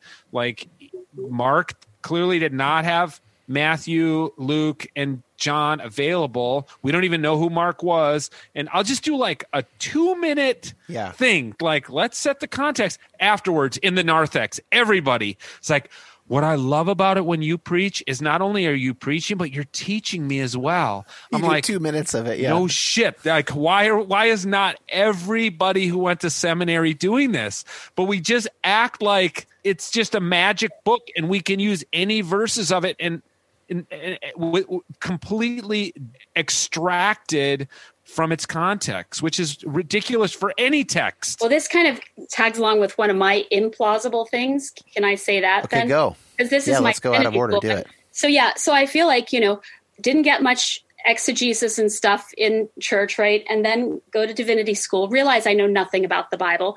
But I was sort of presumed that, Bible study was for ignorant Christians who wanted to use it to hurt people. It was sort of what I thought. But you go to divinity school, you learn all this stuff. It's fascinating. And you're going, I can't believe nobody ever told me this or pointed it out. It's obvious, if we were listening at all, right? And then I feel like I was told, this is the implausible part. Tell no one, learn all this stuff, right? But leave it on the cutting room floor. And when you get into your congregation, don't share this with them because it will only upset them and it will rock their world, and they will not want to come to church. It'll be too traumatic for them. They can't handle it. As if, I've got some maturity or intellectual ability that the people in the pews don't have, that this would destroy their faith, right? And it really is interesting that even in the most progressive, open-minded, theological education institutions, there's still a presumed functional fundamentalism on the part of the people in the pews, as if they're just really not quite as smart as us, so don't tell them. So it was there's a clericalism in liberal Christianity. Like, you put on that collar you're wearing today. Like, nobody wore a collar in a congregational church I grew up in ever, but like that clericalism among liberal elites has really grown, and they do, a lot of liberal preachers, they're as elitist and clerical as any Catholic priest you will ever find, or any evangelical megachurch pastor. They think like, I have got this shit figured out and you don't. Right. And actually, don't rag on the collar. It's a uniform. Right. But also I think even among the clergy who would be like, I would associate, the down to earth, low church clergy who wears the wooden cross and the jeans and the Birkenstocks and is always dressed in polar fleece and, all that. And it's like, oh, I'm no better than the rest of you. But that person is the most likely to say, I can't share any of this interesting scholarship on Jesus with the congregation because it would freak them out. And similarly, this is the adjunct of it. We're even worse with children. So in the mainline church, hopefully today you go to my church, you hear Tony preach, you're going to get all this interesting stuff. But there's still a way in which we treat children like little fundamentalists. And so they, and I realized that when I first was in ministry and started reading confirmation papers in churches that had good preaching and teaching about the Bible and all this stuff, and people weren't expected to leave their brains on the sidewalk outside the church. But then I'd read these confirmation papers of 8th graders where they would say, I'm really not sure I should get confirmed or be a Christian because I don't believe the world was created in 6 days. And I'm like, who the hell told you the world was created in 6 days? And they would spout this literalism, right? And what it was I think in the main line, we did such a poor job of faith formation. We avoided scripture with the grownups, but really with the kids, we taught them like 3 stories, and we treat them like fundamentalists. We borrow youth ministry programs from conservative, fundamentalist churches too. And then lo and behold, we're shocked when in the 9th grade, they tell us this kind of thing, So I think kids are the most open to nuance and mystery. They are constantly interpreting texts, videos, TikTok videos, et cetera, et cetera. And so for us to act like, ooh, hope they don't find out that the Gospels are all a little bit different, they'd be like, thank you. That's the way the world is. We're already, sophisticated interpreters of various media. Yeah, that's really interesting. I mean, my kid is 1, and so it's like he's going to be literal only for a little while. But Tony, you've raised kids to adult age, and so you might have a better insight there. Well, I mean, I don't know, Lily, and maybe you can help me. Isn't Stanley Hauerwas one of these people who you should never read the Bible to children? It's like way too upsetting of a text. It's not a text that can be understood. You wouldn't read Dostoevsky to a 6-year-old, and we shouldn't be teaching Bible stories to, one of the things I do when I'm teaching a lot, teaching youth is I'm speaking at a high school camp or something, and I'll say, how many times you heard the Noah and the Ark story? And they're like, 36 times. It really lends itself to children's Bibles and stuff. I'm like, how the story ends, with Noah naked and drunk on a beach, and his grandson sees him and he's so pissed off that he threatens to kill him and says, I never want to see you again, and expels him from the family. Yeah, they ended the story before that part. And that's just an example of that's part of the story. That's a big part of the story. Or the fact that they get even the fact that they get off the ark and the first thing Noah does is kill an animal and burn it. And it's only the second sacrifice in the Bible, second animal sacrifice in the Bible after Cain and Abel. And it's like he carted that freaking animal around for months and months, for years, probably till the water receded enough, gets it, and that poor freaking animal gets slaughtered and burned because God wants the pleasing scent of the burning flesh up to heaven. And then you just like, let's just break down that cosmology of like that God is up and we're down and you need to burn an animal and blah, blah, blah. But you can't tell any of that to a 6-year-old, but it's like, that's the shit you should be teaching to a 16, 17-year-old when they're starting to deal with complexities in literature and stuff like that. But I think even from a very young age, our kids in school, certainly once they start school, they are being given the tools of criticism, right? Of literary criticism. So to not apply those to the Bible makes us look stupid. So, I think even a very young child can hear, this is a really weird thing that people used to think was a good idea. And later we learned it wasn't. Take slavery, for example. This is something people used to do. People used to say prayers that their enemies' babies' heads would be crushed on rocks. That's probably in there as an object lesson to say, let's not do that, right? But to hide all that or to just read it and then not comment on it, that is bizarre. That is bizarre. And if we're not doing that intellectually challenging work, they're going to do it at a sort of sophomoric level and the way our culture does it, which is to say, I believe in dinosaurs, so therefore I'm not a Christian. I'm going to run through my implausible claim quickly because I'm more interested to talk with you guys about my last plausible claim. The implausible claim is this particular sub-denomination where I happen to have been born has a lock on the mysteries of God, not just when compared to other religions, but even when compared to similar sub-denominations. I didn't get this all that much. A lot of listeners had this a lot worse than I did. Being from my church, as I said, was interdenominational, so it obviously didn't start that way. But I definitely got it from some teachers and adults in the orbit of my Christian schools, especially junior high and high school. And so that one is just like, it's one of the worst house of cards because the kid makes one Muslim friend or one Catholic friend and the whole thing comes falling down. It's actually it's funny to say it the way I said it, but it's one of the saddest things because it's so insane. It holds up to no scrutiny for 30 seconds from any adult. And yet it can become so plausible to a group of hundreds of adults who all go to church together. And if that's not evidence of us being 90% sheep, I don't know what is. Who's to blame for that, though? I mean, I kind of have to have to go to the clergy on this one. I think this is our great shame, but I think a lot of times we'd rather have an internecine argument with a fictional colleague in the ministry or professor from seminary around the hair-splitting differences between our denominations or the way we do worship, et cetera, et cetera. And then we display this to the public, And I think particularly when you can't assume any familiarity with the Christian tradition, you have all these people who've never experienced it. And they walk into church and they say okay, what are you doing? And we say, well, I'll tell you what I'm not doing. We're not like those Catholics over there. Infant baptism. Yeah, we ordain women and I'll do your gay marriage. And they're like, okay, what does ordination mean? Or, when you're up there talking with your eyes closed, who the hell do you think you're talking to? It's like, well, I'll tell you what I don't think. I don't think it's a white man with a beard who we call the Father. We're answering questions that no one is asking. Yeah.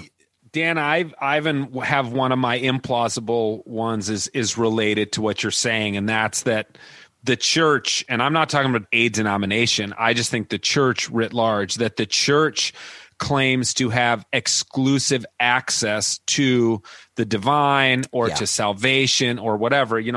There was a Latin phrase in the medieval church, extra ecclesiam nulla salus, no salvation outside the church, which is just a way for the church to claim a monopoly on the sacraments and on the path to salvation. And there are still, although, you're not going to hear anybody quoting that old Latin phrase anymore, it's still operative in the vast majority of the church, maybe not in the liberal church, but in the Catholic Church and in the evangelical church, that we have some kind of unique, either because of the Bible or because of our sacramental history or the line of succession of popes or whatever shit you want to make up and be like, that's why we're the conduit to the divine exclusively. So I think it's related to what it's related. Said is implausible. But there's a simple psychological explanation for why that stays around. You tell 100 people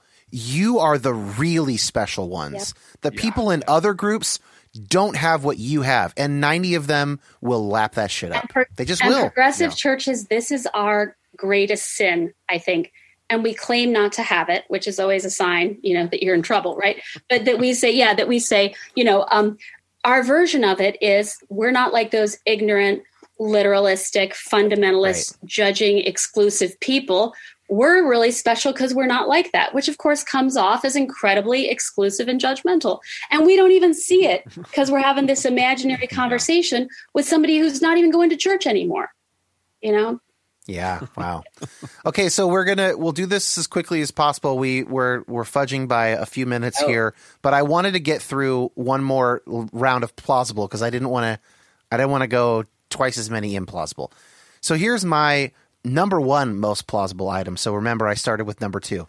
A personal relationship with God is the beating heart of religion. This is something I was raised with as an evangelical. Say that again. A personal relationship with God is the beating heart of religion. That's the center. And I understood it to some degree as a kid. I don't think I wasn't given very many instructions on how to have a personal relationship with Jesus Christ. The joke I make is that what I took it to be was don't masturbate and have your quiet times, which is really not what it is. And I found those instructions later through mostly Catholic contemplatives. And other contemplatives. And then I thought, this is, and I've had a full circle on that claim, on that phrase of personal relationship. But in my experience and in the experience of people who have written about this, once you have an experience that you take to be a direct interaction with God's infinite love and joy and acceptance of you, it's hard to say that anything other than that could be the center of religion. And I know that not everybody experiences that. And there are people, we don't have the same brain wiring. Neuroatypical people specifically, I think, have really interesting stuff to add here in the way that they experience the divine. But I think just across the population, generally speaking, that you come in contact with God, or at least that's what, when I'm being most careful, I say, I've had experiences that when I describe them and they read like the experiences of other religious people. So whatever we're going to call it, this is it. This is religious experience. And I have a little sub point that ties in with this that I find plausible too, which is that God is like the Father in the prodigal son and these other parables that Jesus teaches. This is all one thing for me, right? Like you have this experience of God, you experience this insane transcendent acceptance. And in my case, just an opening of a reservoir of joy that I never knew existed. And that it changed my religious life from then on out. I first had one of these experiences maybe 8 or so years ago. So that to me remains very plausible. And I think that even people who stay on the outskirts, people who are not in the 47% of those who identify as a member of a church or something like that, I think a lot of people have had an experience like this of some shade, and they have an intuition that this is related to the meaning of the universe, whatever that is. And so it actually allows me to be more open to people's, varieties of religious experience, to coin a phrase, not. Yeah, so that's all I'll say about it. I'm curious what you guys think. I'm curious for Lillian to find it beautiful and Tony to push back. And Tony, you go first. Well, I just think, Dan, what do you say to people who've never had those experiences yet remain religious? And it's not the only. Burn in hell. It's not. Yeah, like if you're saying this is the heartbeat of religion, and somebody's like, I've never heard the voice of God. I've never had an experience of transcendence. Yeah, I hang on to faith by my fingernails. Totally. And like I go to worship every week because them are my people.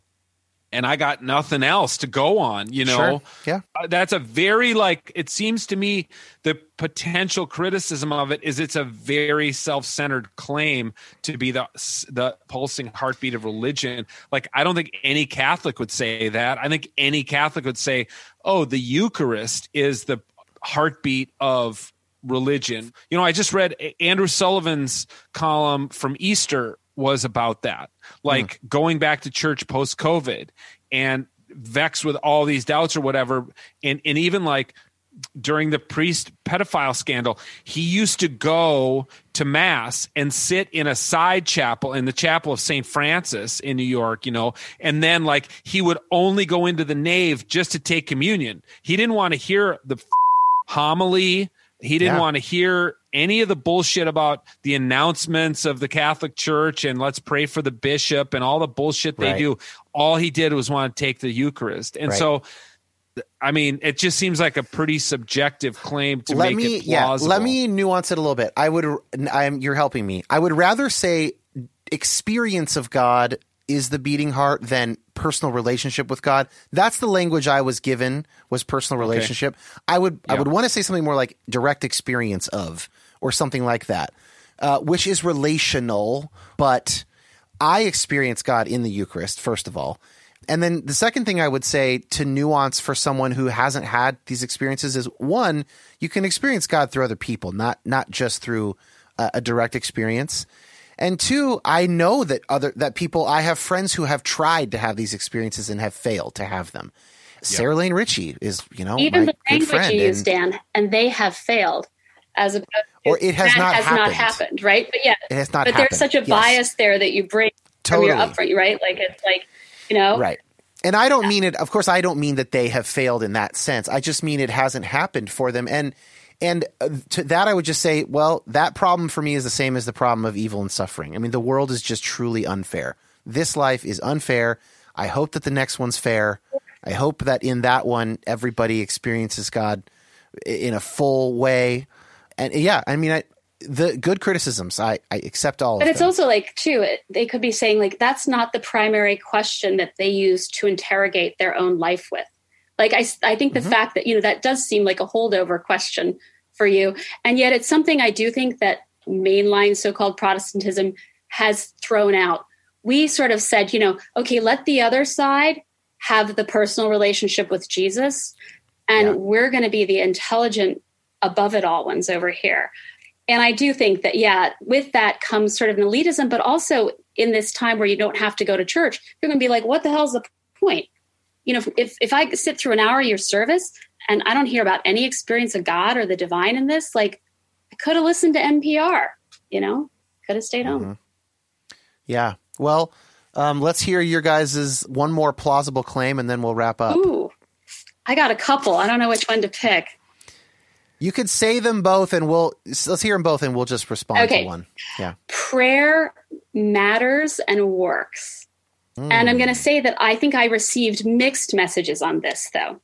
The big message was prayer matters and works because we do it all the time. And we would have prayers of intercession where people's names would be read if they were going to have surgery and whatnot. I was not given the message that if you pray hard enough, your prayer will be answered the way it's going to be, But I do think I also got this message that was like, we're above actually praying for what we want. That when one prays, one should in their intercessions pray for world peace or miserable people in other countries. And that, generally we're on sort of a march of progress and we don't need that much. And yet in the liturgy, the prayers are very much about us being in need. And to me, that's the plausible part. And for me, my world was rocked by evangelicals on this. And I remember I got a book by Catherine Marshall, the wife of Peter Marshall, the chaplain of the Senate. It's an old book, I want to say from the 40s or something like that. And it's about prayer. And basically she makes, in a very sort of populist, easy to understand way, says if you don't actually pray to God about what you want, like if you got cancer and you're not asking to be healed, like you are not having an intimacy with God. It's as if you got together with a friend and they said, how are you? And you were like, well, I'm really concerned about world peace. No, how are you really? Right. Oh, well, I'm concerned about Myanmar. I'm up at night about that. No, how are you, Lillian? Right? Like if you never take that to God, you deny yourself that intimacy, which is how that powerful thing happens. So that whole idea of prayer being powerful, I think is plausible. And yet at the same time, there can be an embarrassment about it, which says, but only certain kinds of prayer are good. And heaven forbid it's an honest prayer. And that leads me to my other plausible thing that I receive mixed messages on, which is that confession matters. And that if there's one reason to go to church every week, it's for the prayer of confession. Love that. Yep. And again, it was sort of explained like, all that language about sin and that, like, we don't really think we need that. That's sort of in case somebody here today needs it, But the larger message of having it repeated every single Sunday means we're just assuming that somebody's done something wrong this week and we're going to give you some time to do this. To me, that remains more powerful. And I reject the claims of both like the critics of religion and some within the religious tradition who say confession is damaging to one's self-esteem or as, a way to be cruel to yourself, et cetera, et cetera. It's like, no, there's shit that we should feel bad about and that we should be forced to think about and say sorry for. Yeah, we need to be careful about religious scrupulosity, which is basically a mental disorder, and people should not be suffering from that like a religious OCD. Yeah. But for most of us, a regular confession time is super healthy. Right. I agree. Right. And don't strip it of its power. Don't make it like about nothing, right? Like make it long, have a real silence there. Like if you make it last 10 seconds, it really does imply nobody's done anything wrong. I want to respond to your prayer thing. That is something I've really been kicking around for years now, which is I love that idea that there is something fundamentally human about praying for God to heal you from something or your friend or your family member or whatever, and praying for a good harvest. There's like something creaturely about that seems beautiful to me. Yeah, I think of it like prayer is like when you actually pray and you're real and you're saying what you really feel and want, right? The channel's open. It's like you've opened the channel and then God will work on your nonsense. So let's say you are praying, like you're just saying, my prayer is that this rival or this person I'm jealous with, I pray that they don't get that job and all that.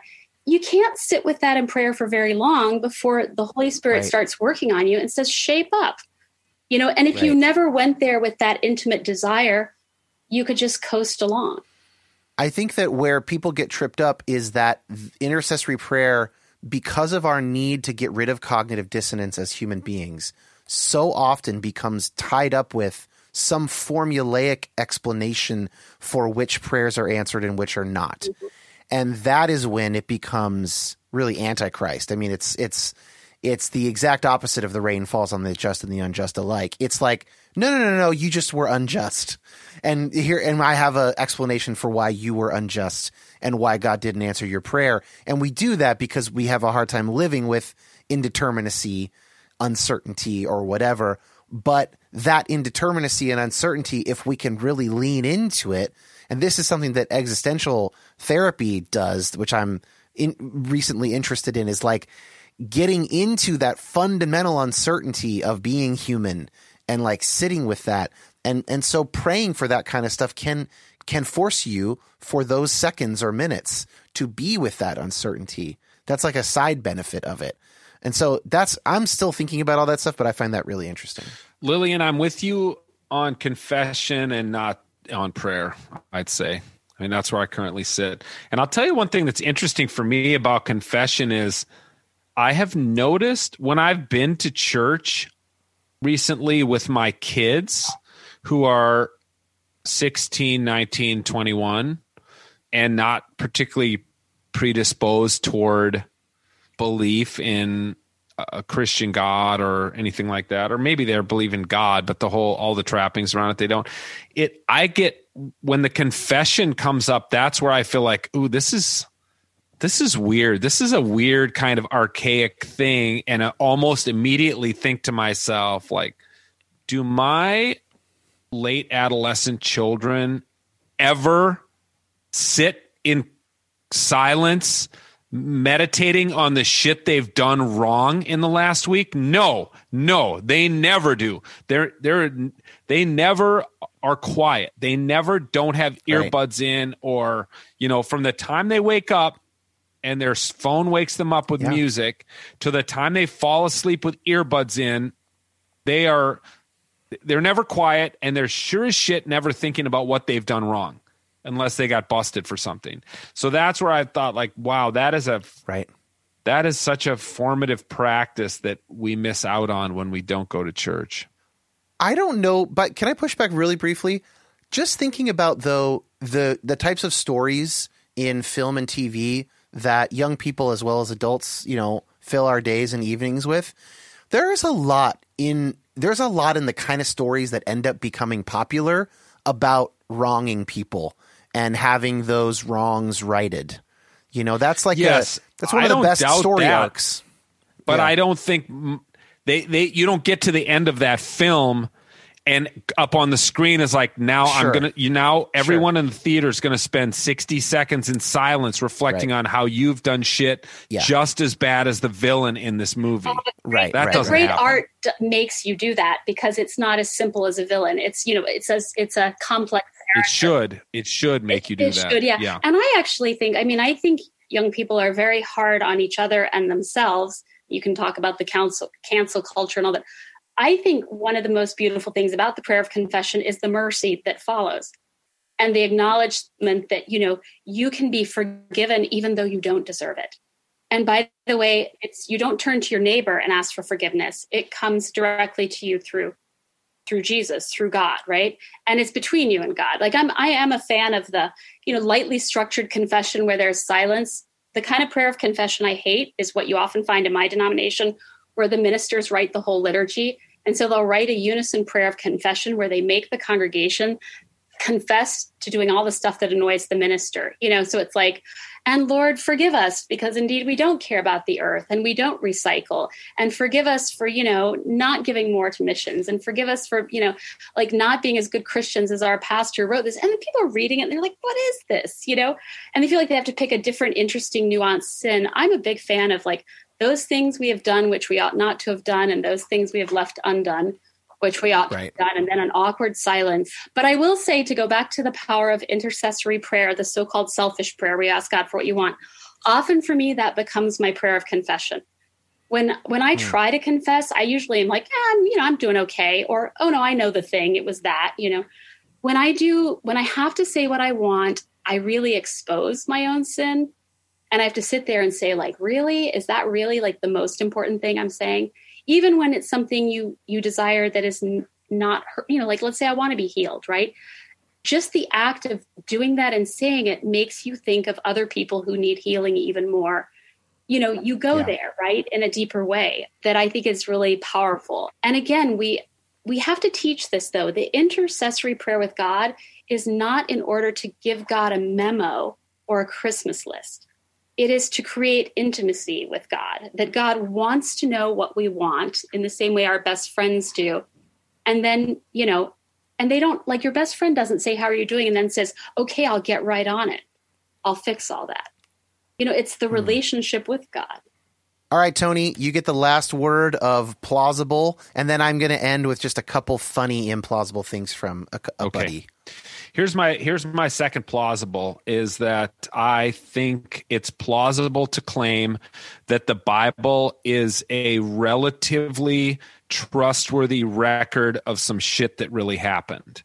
And by that, I mean the whole Bible, but also, I mean specifically the Gospels. I think that the Gospels are, and I'm saying this as somebody who spent a lot of time reading the apocryphal Gospels and a lot of time reading a ton of other Roman history that was written around that time, whether it was Augustus's biography or, a lot of Roman history, Suetonius and stuff like that. I've read a ton of that stuff because that's a field of mine and an interest of mine. And I think the Gospels stack up well to those other kind of documents that are generally considered very historically reliable. Obviously, the Gospels were written with a propagandistic end in mind, and that was to convince people that Jesus was the long-awaited Messiah. So they're not straight objective history like we think of history. Nevertheless, I think they're generally trustworthy and reliable. So put me in the camp with Josh McDowell on that. Well, he would want to go a lot further than you. But yeah, I mean, I remember reading Dale Allison and Luke Timothy Johnson, reading each of their kind of like 200-pager, summary books. And they basically said the same thing. They said, look, as far as we can tell, Jesus of Nazareth was the kind of guy who did and said these kind of things.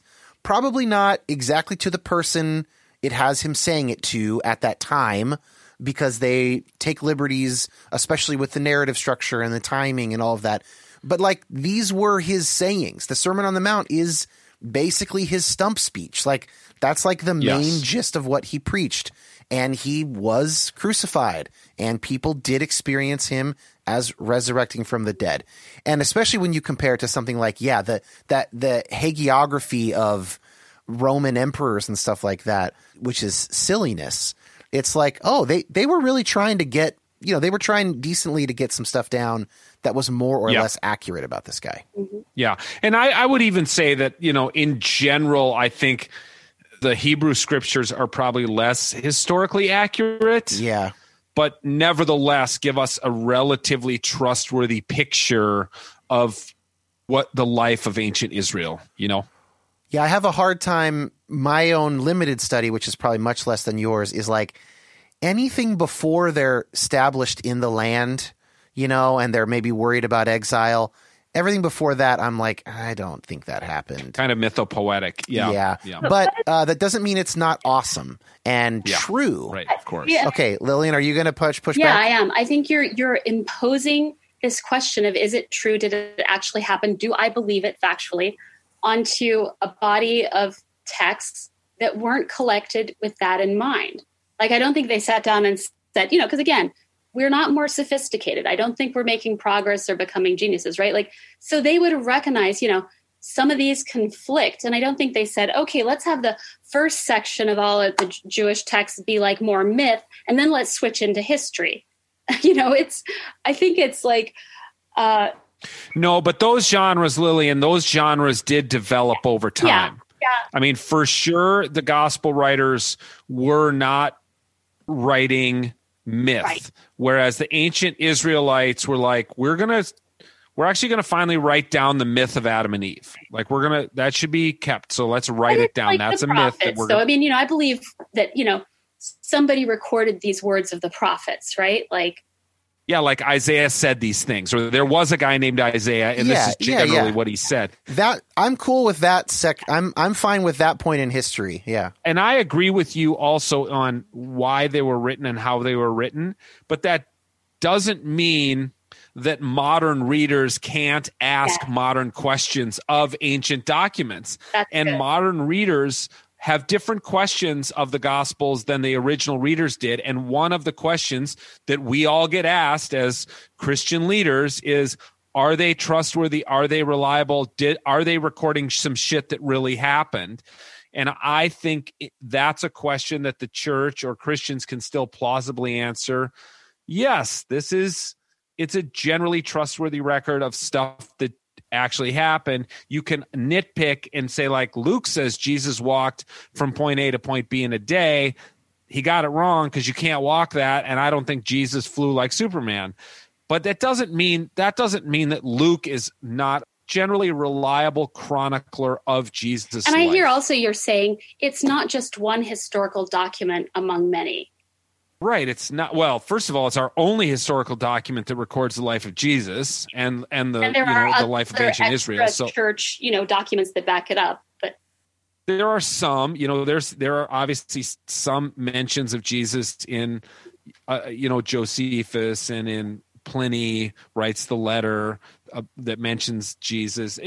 So that's related to this question I have of like, I think it can reliably and plausibly be claimed that Jesus was a dude who lived and walked around, and next layer, as I said earlier, had some kind of unique access or relationship to the divine.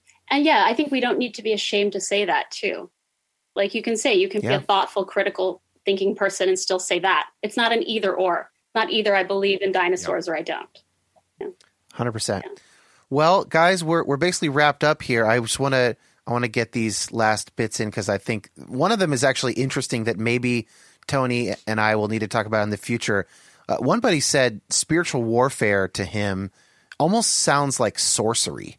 It's like it's truly like magic, and he finds that very implausible. And I find that very interesting, and I wish we had time to talk about it. Same, and I 10 years ago at least challenged Greg Boyd to publicly debate me, and I'm like, I would come in as a spiritual warfare skeptic, and you would have 2 hours in a public venue to convince me. And yeah, he wouldn't take me up on it, which just proves my case. It's well, I don't know if it does. It's implausible. Any thoughts on spiritual warfare, Lillian, briefly? Well, I'm against it. Okay. Like, I try to avoid it at all costs. You're a spiritual pacifist. Yeah, I'm like Switzerland, like I just don't want to get into it either side. I don't want any thunderbolts thrown at me. No, but I believe in it. No, I believe in it. I believe in the powers of evil. I mean, I find it plausible in some ways, maybe not in the way that you mean that's wrapped in a particular church culture. Yeah, I think that there's a big difference between saying there are forces of evil that could be defined in any number of ways. Like Richard Beck, again, gives a very plausible version, I think, where he says, look, spirits sweep through people groups. Xenophobia swept through the electorate in 2016, right? Like that's a spirit. That is not just a bunch of individual people having xenophobic thoughts. I'm way down with stuff like that. But like this one is Malakuk, and Malakuk wants you to do X, and Michael the Archangel actually has this other view. That's when I think it's implausible. I do think that if you pray more, Michael's sword grows. Don't you remember that from the Frank Peretti novels? Jeez. That sounds oddly sexual. Like okay. Weird, yeah. Not oddly, just straight up sexual. One thing, have you noticed though, with all like, whenever we make all this progress on like, oh, let's use inclusive language for God and not use gendered language and stuff. Nobody gives that to the devil. He's always masculine. Like nobody stands up for activity on the devil. I guess probably people doing the language thing don't really believe in the devil. Or I don't know. Maybe. I mean, it kind of maybe gives the feminists a pass, Okay, the short funny one is I find Samson one of the worst legends just in general, from the super hair to the donkey jawbone. That feels like replacement riders coming in during a union strike. Thought that was pretty funny. Bro killed a lion. Are you kidding me? Yeah, but he just didn't find it believable, this buddy of mine. Okay, and then this is your buddy. This is my buddy, yeah. I'm just quoting my buddy. These are all my buddies now. You don't believe he had power in his long hair. No, he's saying he didn't believe in the magic hair. Then this is the last one. My buddy says, I also find the whole, oh shit, I thought I was marrying the hot chick, but just married and her ugly sister to be absurd. This is Jacob with Rachel and Leah. He said, though I've never been blackout drunk at a wedding in 1000 BC, but like dude worked the fields for 7 years because this chick is so hot, and somehow they just slip him option B at the wedding night. To which my other buddy replied, I've been very drunk and hooked up to the point of passing out, but I always knew exactly who I was with. I think you'd need roofies to achieve that level of biblical trickery. That's one that has always seemed really dubious to me. Yeah. Is that like you wait all that time and then you just bone the wrong chick at the last minute? It just does not seem... I think the world is full of people who got drunk and thought they were going to bed with one person and woke up and were like, holy cow. What's different about that story is he had to be married for the next 7 years. Like that's the part that's impossible. Is like, and now I have to marry you. Oops. Like, yeah. It's insane. Yeah. Like, okay, well, that's, I guess, a good place to end things. Oh, can I give you my last implausible one? Oh, this is my last implausible one. Okay, throw it out there. God is dog spelled backwards.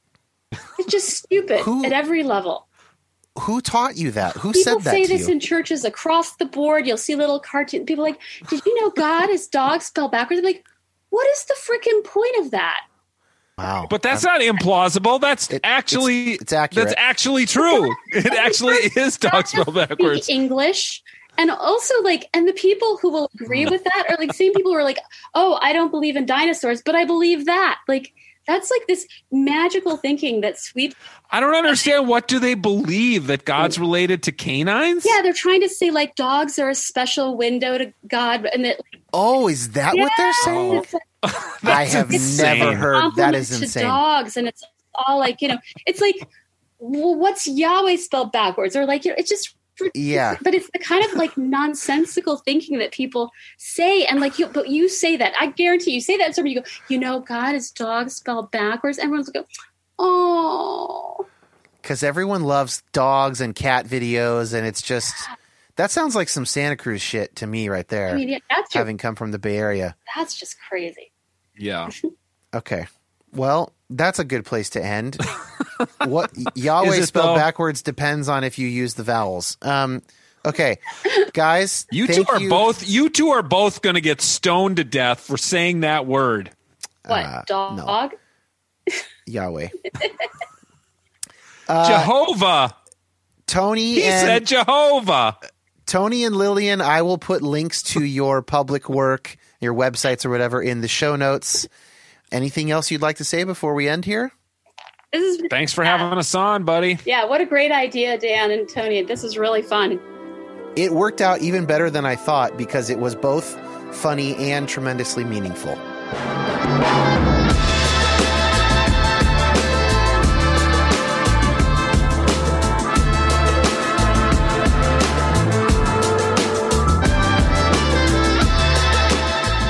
Huge thanks to Tony and Lillian for coming on the show. I've got links to both of their websites in the show notes.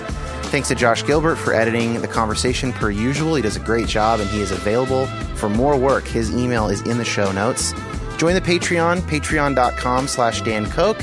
And if you want some semi-tropical summer jams, add those Havana Swim Club tracks to your Spotify, Apple Music, or whatever else you use to listen to music. All those links are in the notes. We'll see you guys next week.